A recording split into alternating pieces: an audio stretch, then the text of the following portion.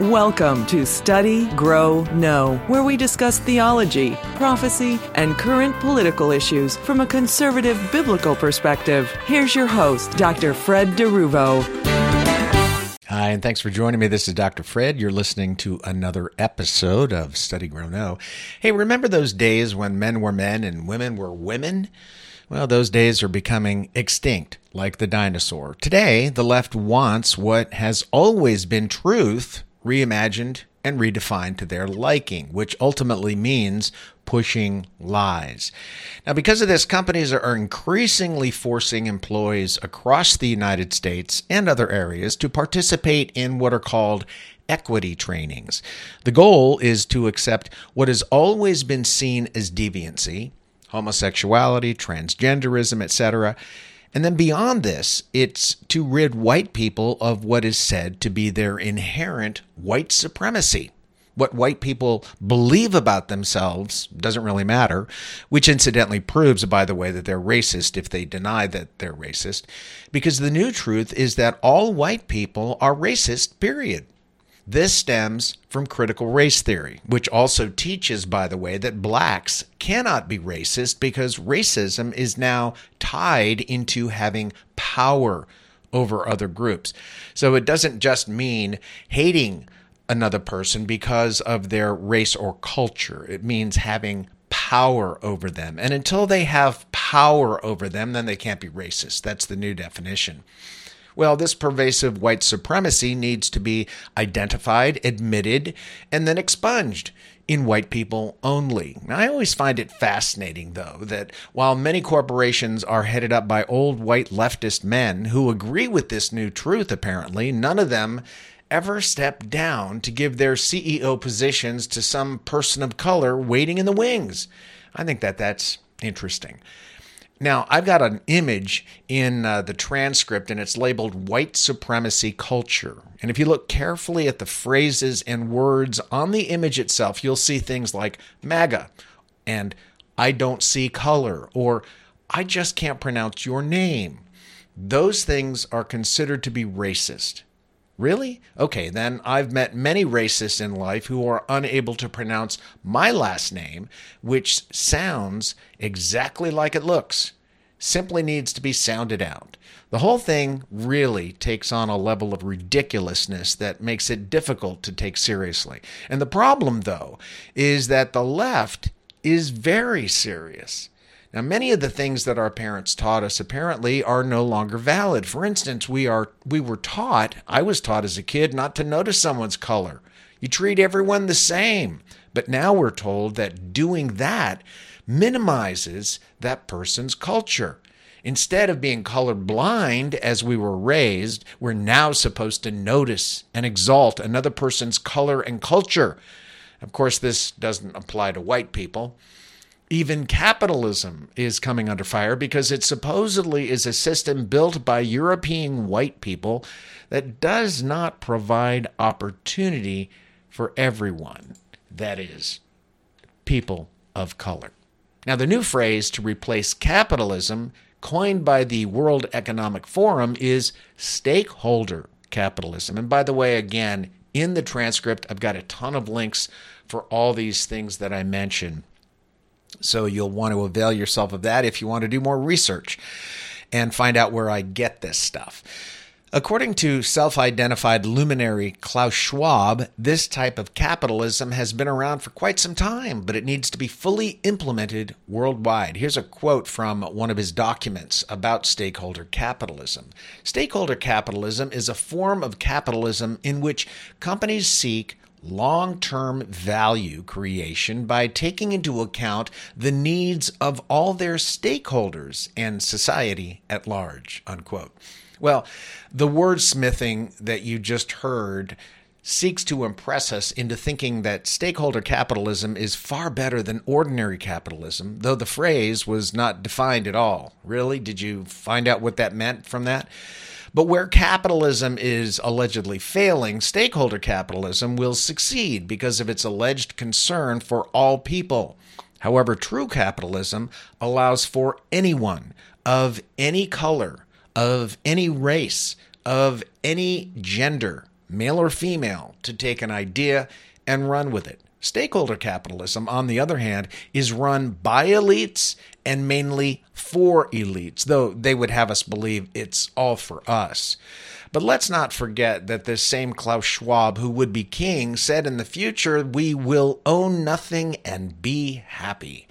I'm not sure how that works, but if we own nothing, we can be sure that the elites who are pushing toward a one-world global kingdom will own everything. That's the way it'll be. The people being used by Klaus Schwab and other elites to sow seeds of discontent, feeding a growing class and culture war throughout the world, are likely very pleased with what's happening today. It's creating a real discontent and anger among people of color because of being force-fed the lie that whites are white supremacists. White people are starting to push back because they are the target of this new racism. So things aren't looking good. Things are building. But let me ask a question. Who decides when things will be equaled out so that all people will finally be seen as equal? In reality, it's never going to end. The left wants unending racism directed against whites. And by the way, this is not to say that racism doesn't exist in society. It certainly is there to some degree, but this erroneous idea that all whites are racist solely because they are born white is as dangerous as claiming any other negative about another entire race or culture. We are going backwards, not forwards. We are not going into a positive woke state of mind. We are actually regressing. However, this is now a huge issue. The left's new truth goes beyond racial problems. It doesn't stop there. We have the growing phenomenon of the vaunted fact checkers who govern the social media landscape with a heavy hand. Anyone who does not adhere to the chosen and therefore only accepted narrative, regardless of whether its truthfulness is apparent or not, is pronounced guilty and banished. Actual doctors and scientists are shown the proverbial door without apology or explanation when they do not play the game chosen by the fact checkers. Joe Rogan is the latest target under the guise of him allegedly spreading misinformation. So where COVID is concerned, if you do not toe the line and willingly parrot the narrative approved by social media overlords, well, you're done. Censorship is at an all-time high, and not just with COVID. Apparently, a UK university has now banned George Orwell's 1984 because it's quote-unquote upsetting. Yep, the truth has a tendency to do that to people who prefer lies. It upsets them. Is the world going crazy or what? Well, what's happening, and I've mentioned this before, is Romans 1 is happening in real time, along with 2 Timothy 3, 1-5, and other portions of Scripture. Lies are now truth. Nature is in full destruction mode in many places, and though the CB vaccine is a tragic failure, the CDC, the FDA, Fauci, the pharmaceutical companies, and many others act as though there's nothing to see here. According to some sources, there has been a 500% increase in miscarriages, 300% increase in cancers, and 1,000% increase in neurological issues since the rollout of the CV Vax. And to all Christian leaders who have been pushing the CV Vax, shame on you for not doing the research concerning the potential problems with the mRNA technology that has been used for the first time ever in the CV Vax. I've got a link to a video with interesting commentary and images from a licensed embalmer about the clots he's finding in dead people. And I will warn you that some of the imagery is graphic, but you can find the link in the transcript. I've got another video, this one from Dr. Ardis interviewing an attorney from the UK who exposes, quote, end-of-life drugs and protocols in hospitals there. But there's more proof in another video that early treatment actually does work, something Fauci and all the experts and pundits have dutifully avoided. And then finally, another video where families are resorting to sneaking in ivermectin to ill relatives in the hospital, and they're finding that it does work. But the saga continues. Walmart is introducing vaccine passports in Quebec. No passport? Well, then you can only shop for food and pharmacy items with staff accompanying you to make sure that you don't go beyond food and pharmacy. I wonder how long that'll continue before the unvaxxed are no longer allowed in Walmart altogether.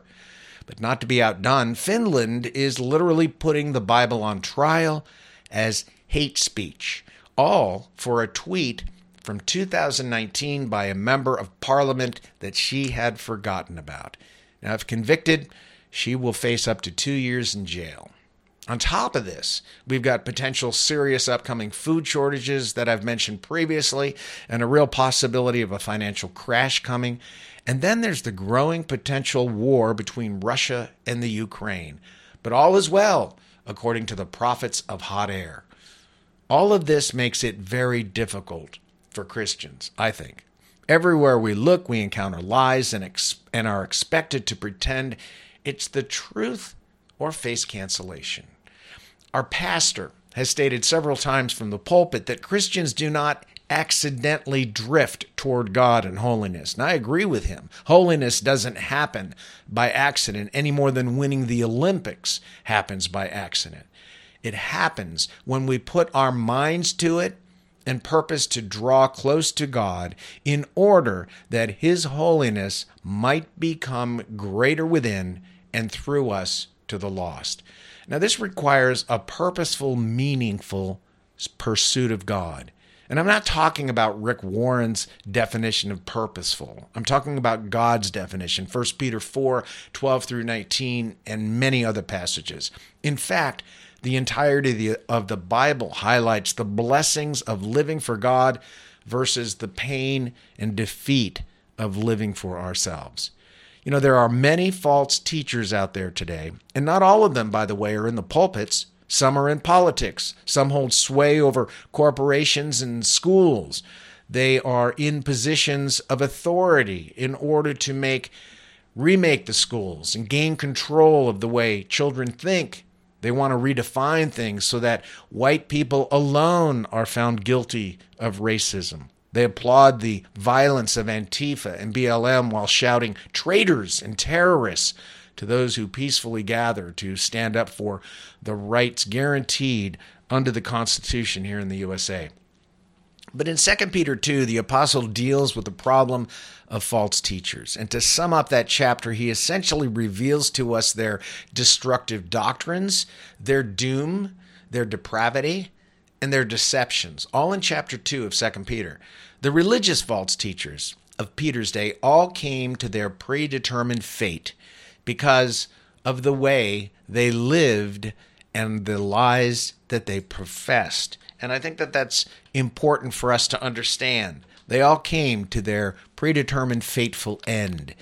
In Romans 1, Paul deals with the downward trend of unchecked wickedness and depravity in any society that is always leading to extinction. It starts with lies, replacing the truth, and the resultant glorification of depravity lived with abandon, embraced, imbibed, and seen as wokeness. A perfect description, I think, of today. And it always ends the same way for every civilization that travels down the path of runaway decadency. Throughout history, culture after culture has gone virtually extinct because of that society's willingness to wantonly embrace unchecked depravity. This is always an affront to God, His moral code, and each of those ancient cultures ended up destroying themselves because God gave them over to their own desired depravity, to fully enjoy sin for a season. And once their cups of sin were full to overflowing, the end was always death. Spiritual first, physical second. Now, while some semblance of some of those cultures might remain today, for instance, Egypt, these are mere shadows of what they once were in the glory days that they used to live in. Their willing and unchecked perversion brought about their own demise. Unfortunately, We see this on a grand scale today. The companies that are hiring consultants and paying great amounts for this service to educate or really brainwash workers and help them unpack their alleged malignant racism and lack of wokeness is the new normal. Now, the Apostle John warns us of the problem this earth and its populace faces.